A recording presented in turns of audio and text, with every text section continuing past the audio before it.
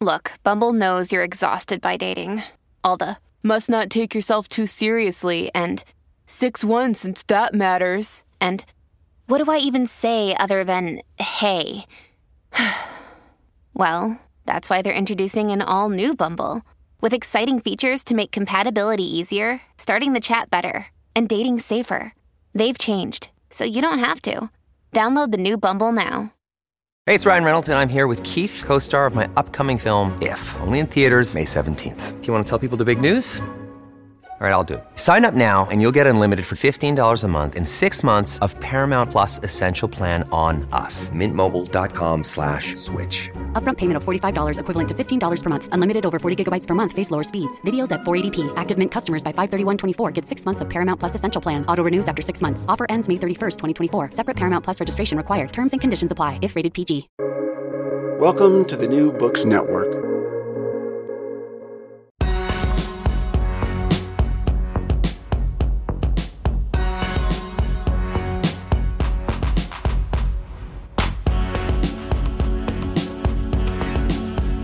Rastafarianism is a topic I have never discussed on the show, though I've meant to, for several years at this point.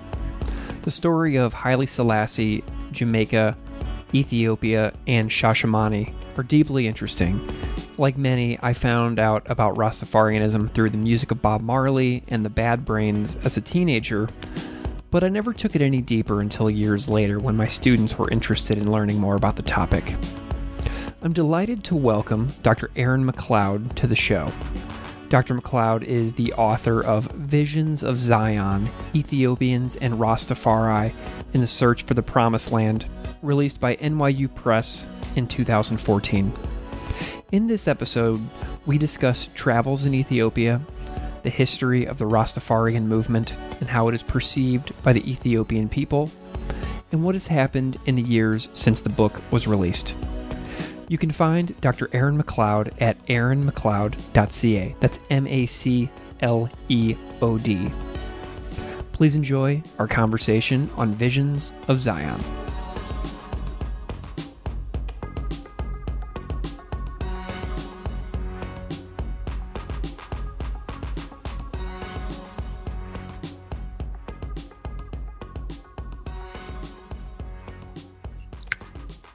Dr. Aaron McLeod, thank you so much for joining me today. Thank you for having me. I am delighted to have you on the show. And I'm wondering if you can just spend a moment and introduce yourself to our listeners, however you see fit, for just a moment. Well, I am a teacher, writer, researcher. I always sort of put etc. on the end of that because I no longer work directly in the world of academia, even though I was involved in academia for a long time, by which I mean university level academia. I teach at a college in Quebec in this system that we refer to as CEGEP, which is an educational college for general and professional purposes. Normally, when I speak to people outside of Quebec, I say it's kind of like a last couple of years of high school and community college combined together in one building. Oh, and so cool. The focus is really on teaching, and I teach literature and composition. So really trying to encourage critical thinking as well as effective communication in English amongst my students who are probably 18 to 21. And then I also have a business where I do consulting for NGOs, really strictly about reporting to government funders, particularly the Canadian government. And then I also do some journalism. I've written for the New York Times, the Globe and Mail, the Guardian in the UK, Rolling Stone, on music primarily, but also on culture as well. So I do a bunch of different things, but one of those things that I tend not to do as much of anymore is academia. So thank you for having me on the show as kind of a ex-academic and not a current scholar, as it were. Love it. Well, I'm also somebody who jumped ship from higher education. I was in a PhD program for a couple of years, which I've talked about on the show before, and jumped ship right before comprehensive exams because I realized that that was not for me. Mm-hmm. And I was traveling down a path that I kind of had to take some hard looks and realize like, this isn't really for me. Do you have any thoughts on like what it was that made you jump ship from that world? Well, I mean, normally I'm someone who is sometimes to my detriment, not a quitter, as my parents might have described it. So I kept going with the PhD to finish it. That was my goal, was to finish it, but really unsure as to what would come after that. I'm kind of a completist. I'm a completist with TV shows, books, as well as apparently my PhD program. So when I left, when I completed the PhD, I did apply for many jobs, but it became clear that it just was not in the cards. Mm-hmm. And after almost a decade of applying for jobs and having some interviews and that kind of thing, I had a final campus visit interview in 2018. And that was about 9.5 years of trying, and I did not get that job.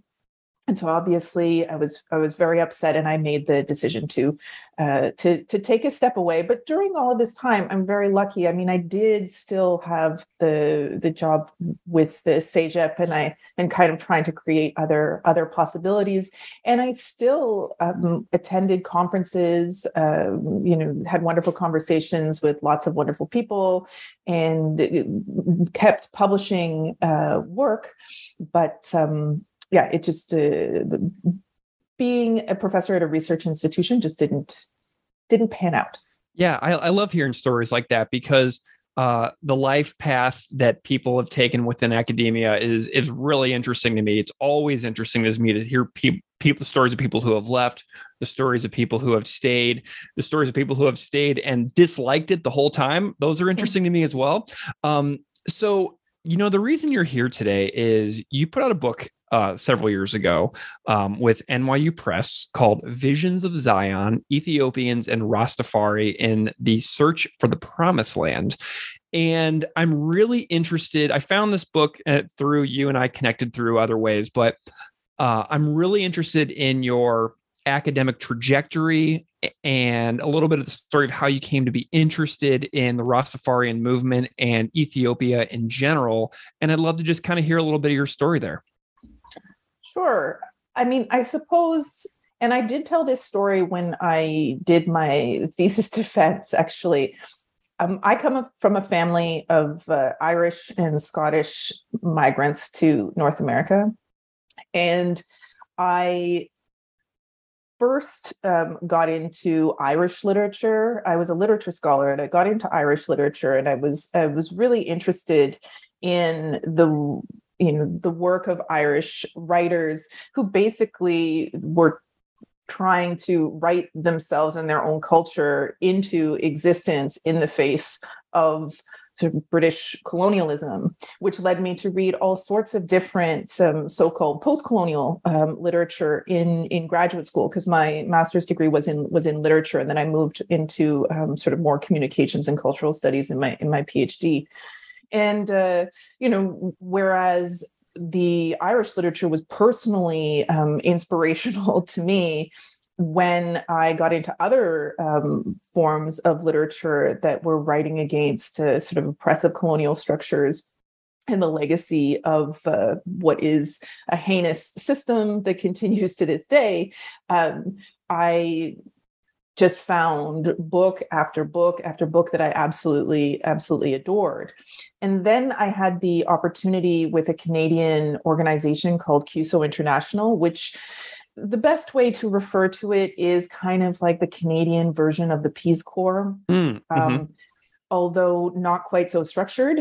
I had the opportunity to go and work at the University of the West Indies and to support a communications initiative.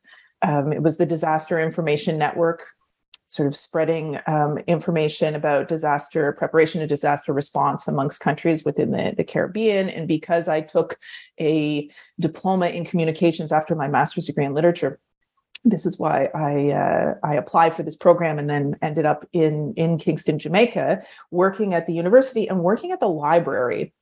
And in that job, I had access to the rare books section, which when I came back years later, almost a decade later as a postdoctoral fellow, I never had the same access again. So it was kind of wonderful. And I could go in and look at all of the rare books. And they have some amazing, amazing things at the University of the West Indies. You know, Derek Walcott's original manuscripts seated right next to these piles and piles of records of enslaved individuals. And so it really is quite stark, the types of material and the history that is held there. And that is where I came into contact with books and information around Rastafari, and thinking about all of these different ways that cultures around the world have fought back against colonialism. Rastafari took the colonial religion and transformed it in the image of Rastafari, the image of Blackness. And that to me was tremendously powerful. And then to learn that, this also shifted identities so that Rastafari identify as being Ethiopian, and then they repatriate to Ethiopia in a community about 250 kilometers south of Addis Ababa, seeing themselves as Rastafari, as Ethiopian, and then wondering myself, what is the reaction to that? And as someone who has lived most of their lives in Quebec and has witnessed and I don't know when you are going to air this or how much information people have about recent happenings this year in Quebec, but with the passing of Bill 96, which is a new language law, which makes many, many demands on people in Quebec with regards to French language, one of which is in the first 6 months of arrival, immigrants must learn French, and after those 6 months have no access to government documentation or any communication with the government in any language other than French. So, and this has been in the works for some time. So the dynamics around that and the dynamics around how host communities engage with incoming populations, and this whole sort of sense that it is the responsibility of the incoming population to adapt to the host community's so-called values and culture. All of this kind of came together to make me really interested in that dynamic between Rastafari and Ethiopia, and how that might allow for a greater understanding of some of the tensions and negotiations with regards to sort of anti-colonial thinking, so-called post-colonial thinking, migration, transnational communities, notions of citizenship, notions of identity. What does it mean to be a citizen of a space, et cetera, et cetera. All of this stuff has been of interest to me just from my experience as a sort of settler Canadian a Canadian with a settler background, and thinking about how this functions in Canada, and how there is very little recognition of the different sites around the world that reflect some of the same issues. It's always kind of, well, only look at the West. The West is cosmopolitan, but anywhere else is not. When in reality, there's a great deal of elements that are significantly instructive when you look in other spaces. But colonialism has led us to really sort of feel that there is one space, and that is this so-called Western world. I love this. Well, I'm excited to hear some travel stories as well too. But let's kind of bring the book in here. Visions of Zion, Ethiopians and Rastafari in the Search for the Promised Land from NYU. So 8 years have passed since the release of this book, which I realize is kind of maybe an interesting revisiting, or maybe you're digging up some memories and things like that to talk about this book. And I'm wondering what you most remember about your time surrounding the research and release of this book, and where you were at the time, and just some thoughts on the context of you in Ethiopia learning these things for yourself. Take me back in time a little bit. Well, I first went to Ethiopia after returning from Jamaica in 2003. Mm-hmm. If my dates are slightly incorrect, I apologize. It's a while ago. So I came back from Jamaica in 2003, and then I had the opportunity to work with Habitat for Humanity. And Habitat for Humanity has this program called the Global Village Program. Now, a lot of people assume that the Global Village Program, it's a bunch of white people that go over to another country, build something, and leave. When in reality, it's a very small, I think it's less than 10% of their work, and local Habitat for Humanity offices around the world, and also in different parts of Canada, North America, etc. They will ask for fundraising reasons to support a group of people to come over and work, engage in what Habitat for Humanity refers to as sweat equity, in solidarity with a community in another part of the country or another part of the world, and also kind of supporting local tourism, local businesses in doing that. So I was involved in leading a group to Ethiopia. That was the country that there was the most requests from local Habitat for Humanity volunteer-led offices in Ethiopia, and so I led a group of American folks, a team, and we went over for 2 weeks and mostly observed, assisted in kind of what I would refer to as sort of very basic, unskilled manual labor. Mm-hmm. Learned about their programming, and had a amazing time. And that is when I decided that, hey, I would really be interested in learning more about Ethiopia. I mean, Ethiopia is a remarkable place, and it's for all sorts of historical, cultural, geographic, food reasons. And I figured out that I could return to Ethiopia if I kept working with Habitat, so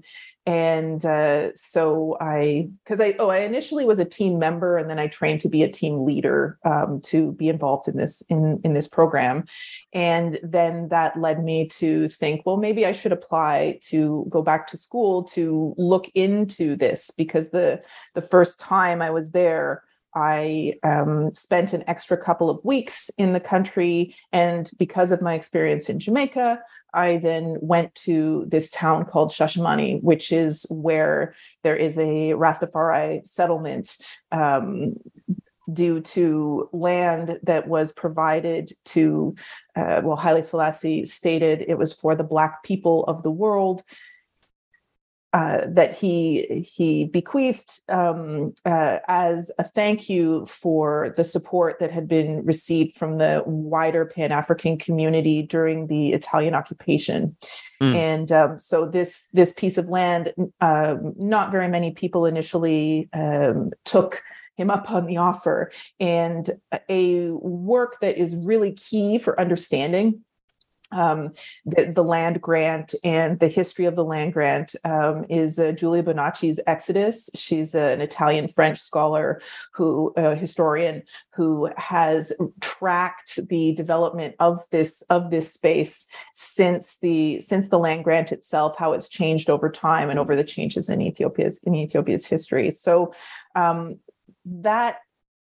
those experiences with Habitat really kind of led me to apply to do a PhD part-time while I was still working full-time. That's the other thing about me is I was never fully dedicated to the PhD. I was always working as well as doing the PhD. So I would have to do it kind of piecemeal. It took me a little while. It took me about 6 years to finish it, but it was really through those initial kind of experiences in Jamaica, experience in Ethiopia, that sort of led to an application to do a PhD program.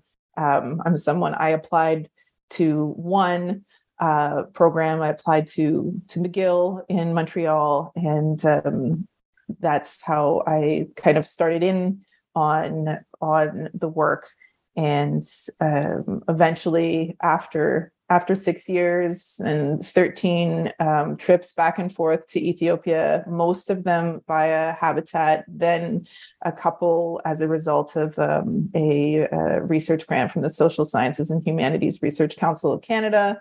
I interviewed over 100 people, talked about their view on Rastafari. Mm-hmm. So I was really looking at, the Ethiopian perception of the Rastafari community in Ethiopia. And this was in this town of Shashamane, where remains this settlement, as well as kind of more broadly in terms of an analysis of the media. How is Rastafari treated in the media in Ethiopia? And so speaking to various journalists as well as scholars, Ethiopian scholars who had studied Rastafari, and all of this kind of question. I'm sorry, I'm kind of talking around this a little bit, but it was really like the kind of, I guess, the catalyst for all of the research to happen was I was sitting with a dear friend, one of my closest friends in this whole world. His name is Heroi Arif-Aine. He's an amazing person, lives in Addis Ababa, used to organize the Ethiopian Music Festival. Fantastic human being. And I asked him, as I was kind of thinking about all of this stuff before I'd applied to do a PhD, I said, hey, this is really interesting, like Rastafari coming to Ethiopia, identifying as Ethiopian, living in Shashamane, and Rastafari coming from all sorts of different places around the world. I mean, what do Ethiopians think about this? Mm-hmm. And he turned and said to me, he's like, well, nobody ever asks us. And I thought, well, that's my PhD project. I'm just going to ask. I am neither Rastafari nor am I Ethiopian. I'm interested in that kind of intercultural communicative moment, I guess you could say, of two cultures coming together. Having grown up in a space with the so-called two solitudes of French and English, and observing all of the language tensions and how that functioned, and having no real understanding of how to negotiate that effectively in many situations, that this kind of offered an opportunity to say, okay, well, in what is happening in this site where you have different cultures coming together, sharing the same space, identifying as being Ethiopian, much like in Canada, we whether you speak French or you speak English or any other language, there is this identity of Canadian, and so kind of being interested in how these notions and nations and identities function. Yeah, the story like that you put in the introduction of the book about sitting on the bus and there's being near Shashamani and having a realization, a conversation with a woman where she saw you as much Ethiopian as she saw these people who were going to Shashamani and are Rastafarian. And there's like this, I found that the identity of Ethiopianness and Rastafari as really interesting. And, does that make sense? Am I kind of on the right track here? Mm-hmm. Well, I think that, I mean, the concept of Ethiopia and Ethiopianness is highly fraught. And I wrote this book, most of the research occurred between 2004 and 2012, let's say. So that period. We're now, a decade out of that. We've had numerous changes in governments in Ethiopia.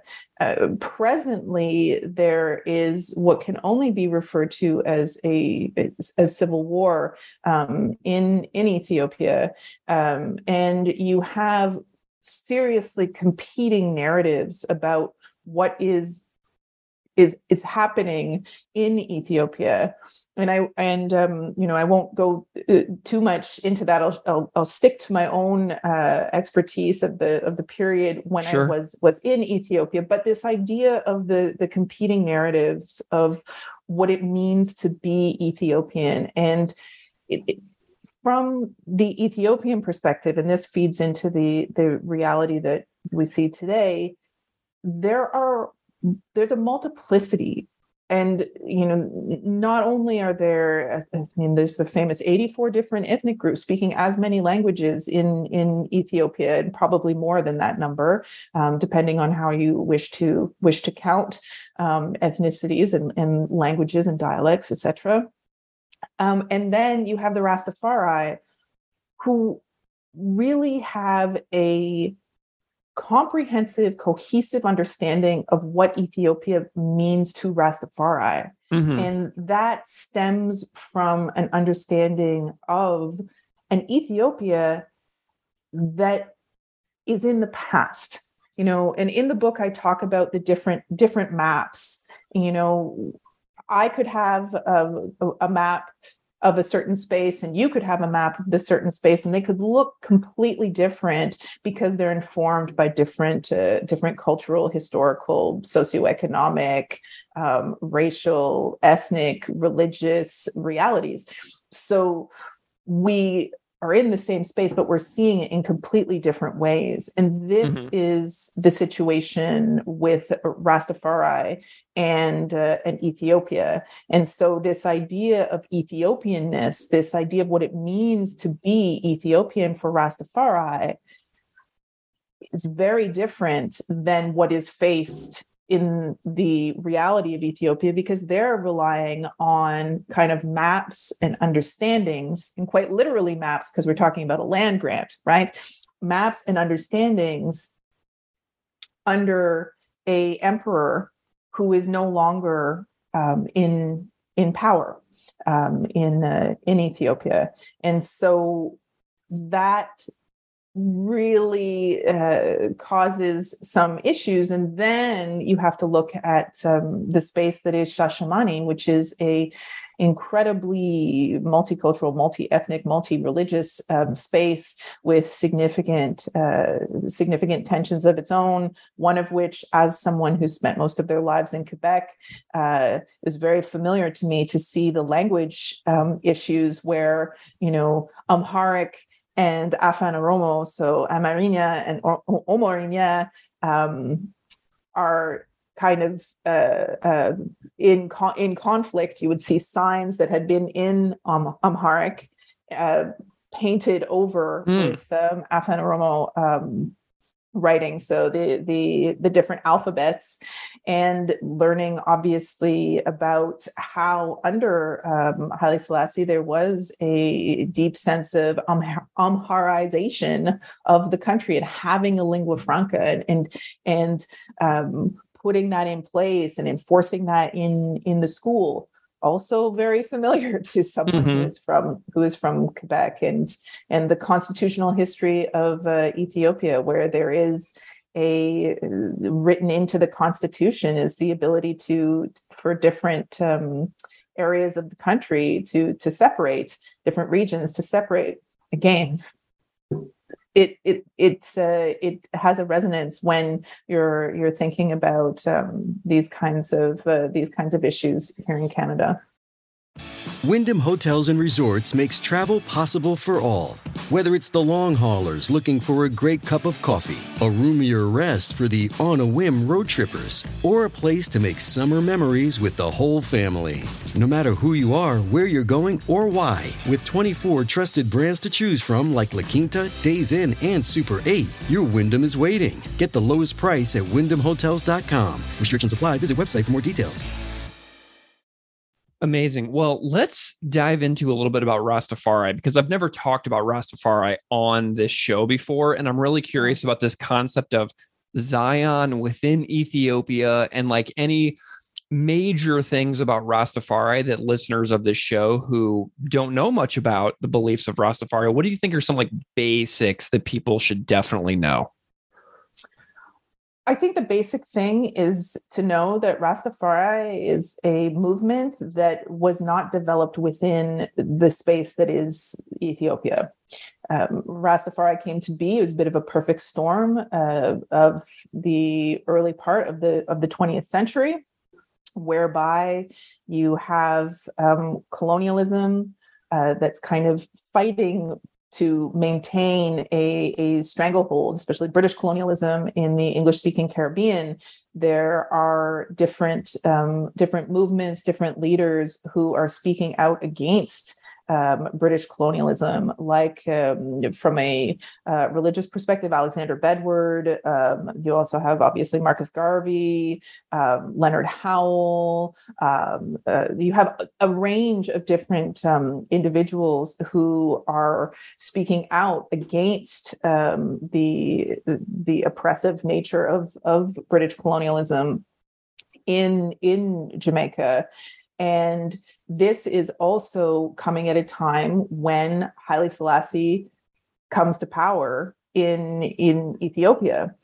So these different, these narratives then end up being in communication with each other. And because, Jamaica is a religious space informed by Christianity, reading the Bible in the face of these different forces led to an interpretation that Haile Selassie represented, there is a king who will rise in the east and it will herald a new day for Africa. This idea that as Alexander Bedward said, there is a black wall and the white wall, and, the white wall is trying to take over the black wall, but the black wall will rise. Marcus, the problem of the 20th century is the problem of the color line. You have these different, this discourse that's happening and these events that are happening. And Haile Selassie presented in the face of British colonialism, which presents its own monarch, an option, and a political option, a monarchical option, a spiritual option, being the King of Kings, the Lord of Lords, the conquering Lion of the tribe of Judah. This all came together to support a movement in Jamaica that then found a voice amongst people who were struggling to survive, find work in the city of Kingston, Jamaica. At that time, we're talking in the 1930s, and then continuing on to support the independence movement in Jamaica, leading to independence in 1962, which is, what are we looking at? 60 years ago, come this August. Yeah. So, Rastafari was a tremendously important and remains a tremendously important movement in Jamaica and the rest of the world. And then obviously through the mechanism of reggae and fundamentally the voice of Bob Marley, basically extending to every corner of the earth, although oftentimes without a particularly full understanding of some of the tenets of the movement, which I think you're asking about, which would be, for instance, repatriation. Yeah. As one, reparations as another. The idea of dreadlocks and of ganja as sacrament, that varies between different groups of Rastafari. There are different mansions of Rastafari. I won't go into all of them, but there are a number, and they do have significant differences in terms of leadership, in terms of certain types of beliefs. But Black man redemption is another main tenet of Rastafari, and I would say it's definitely an anti-colonial movement as well. But again, I had the privilege and opportunity to be involved in guest editing an issue of Ideas, which is a journal out of the University of the West Indies, and Arawak Press. And it was really kind of looking at shifts in the movement over time. So it does change, and it is a movement that is quite flexible, and in some ways controversial because of the relatively recent inclusion of whites and other non-Black peoples. And so there are sort of questions have been raised about how Rastafari can maintain some of the tenets, like a focus on fighting anti-Blackness and supporting Black redemption and repatriation and reparations when white folks are involved. Well, I know that you've also recently revisited some of the things within the conclusion of the book. So the conclusion is called The Future of Ethiopians and Rastafari in the Promised Land. And like I mentioned earlier, 8 years have passed since the book was released.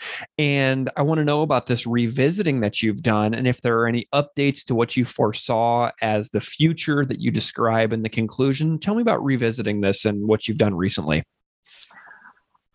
What I did recently, because when the book ended, at the time, there had Meles Zenawi, the former leader of Ethiopia, had passed away quite suddenly, and there had been Rastafari that I had been in contact with who stated that they had been in contact with the government at that time to discuss ways and means of integration into Ethiopia from a sort of a political and legal perspective. During the time of my research, however, Rastafari were not citizens. But the Rastafari living in Shashamane were living under, let's say, what is the term for it? It was not regularized. It was a very kind of informal situation. Many people having visas that had long been invalidated, I guess you'd say, to the extent that should someone wish to leave, it would be cost prohibitive to try to pay any of the penalties for overstaying your visa, etc. There were very few people who had been able to achieve some level of residence permit.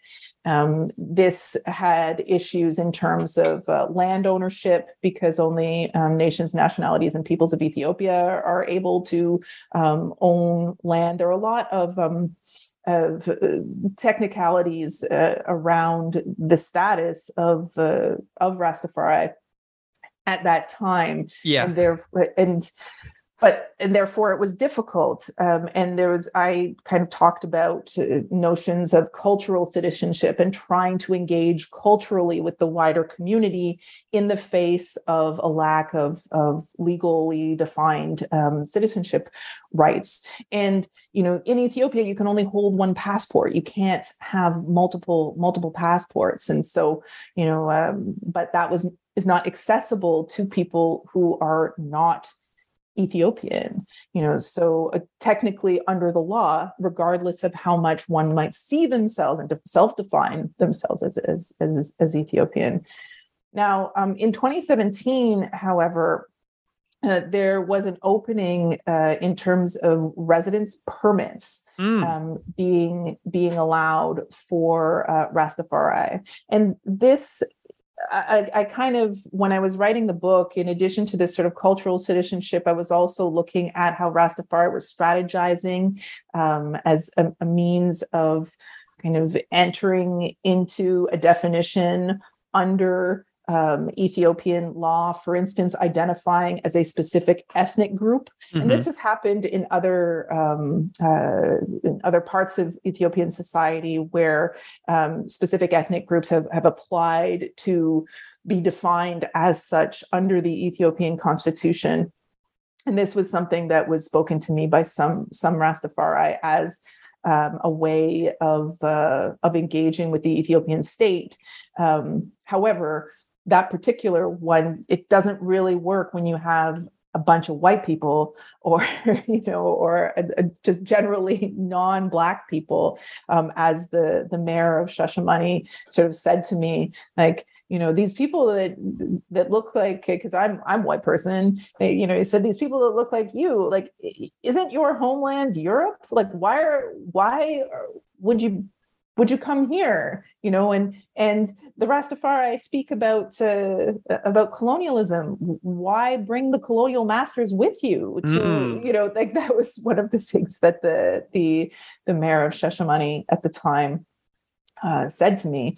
So these are there were these strategies to gain some level of acceptance and integration, but then in 2017. The residency was put into play. However, even though, and I'm just reading from my most recent essay, Rastafari repatriates alongside foreign contributors to the development of Ethiopia and Ethio-Israelis, they were afforded residency in the country. Identification cards would provide legal legitimacy for Rastafari repatriates, but it was clear that this would not mean that Rastafari would be considered Ethiopian citizens. And thousands of people will be issued the new identity cards, but they still cannot take part in elections or engage in the country's security and defense sectors.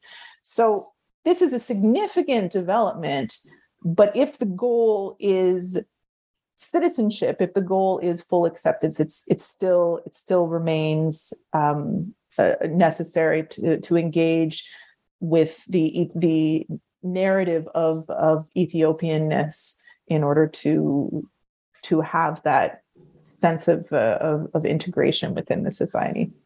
Amazing. Well, that's one of my favorite things about asking people with books that have, a couple years have passed since they came out, like, what is worth revisiting about your own work? And I'm really delighted that you have, continued to think about this stuff and to follow the history and the story. Like, how much do you continue to read about these issues and study them, even though you're kind of removed from the world of higher education at this point? Are you still pretty engaged in this?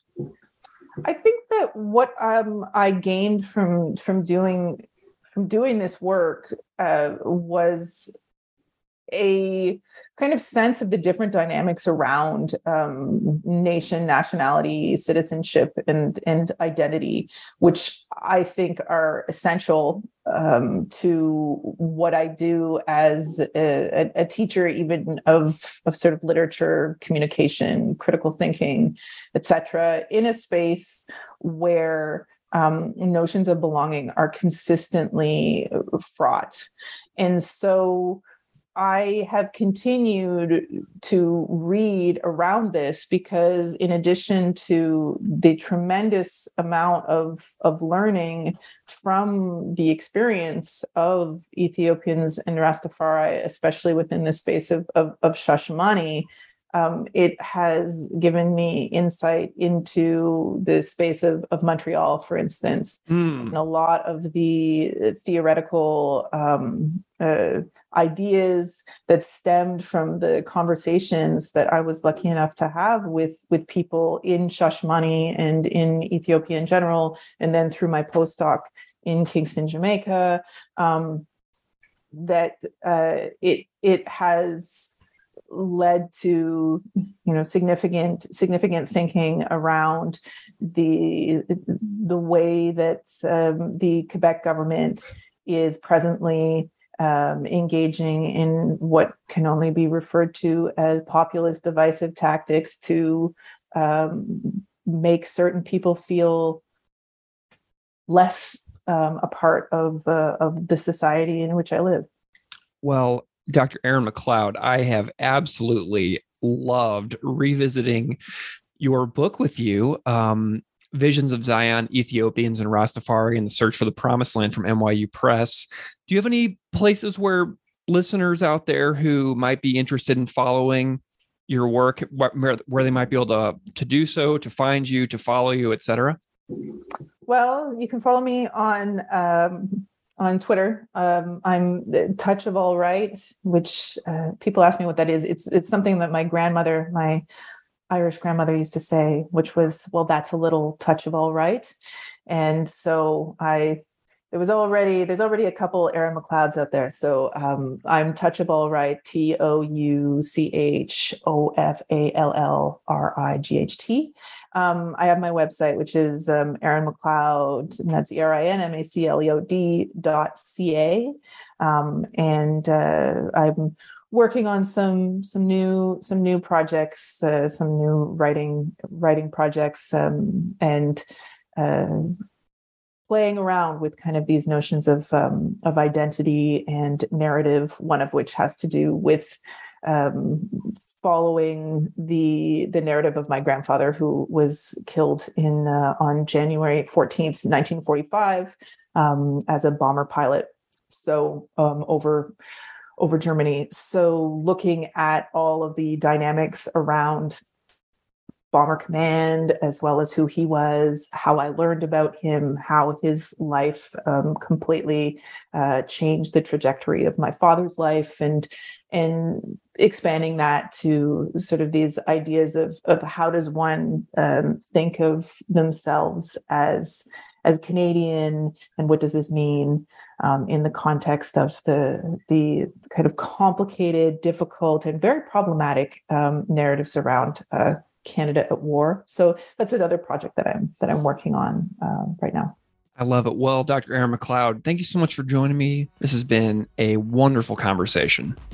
Thank you so much for having me. I am always happy to talk about Ethiopia to anybody, really.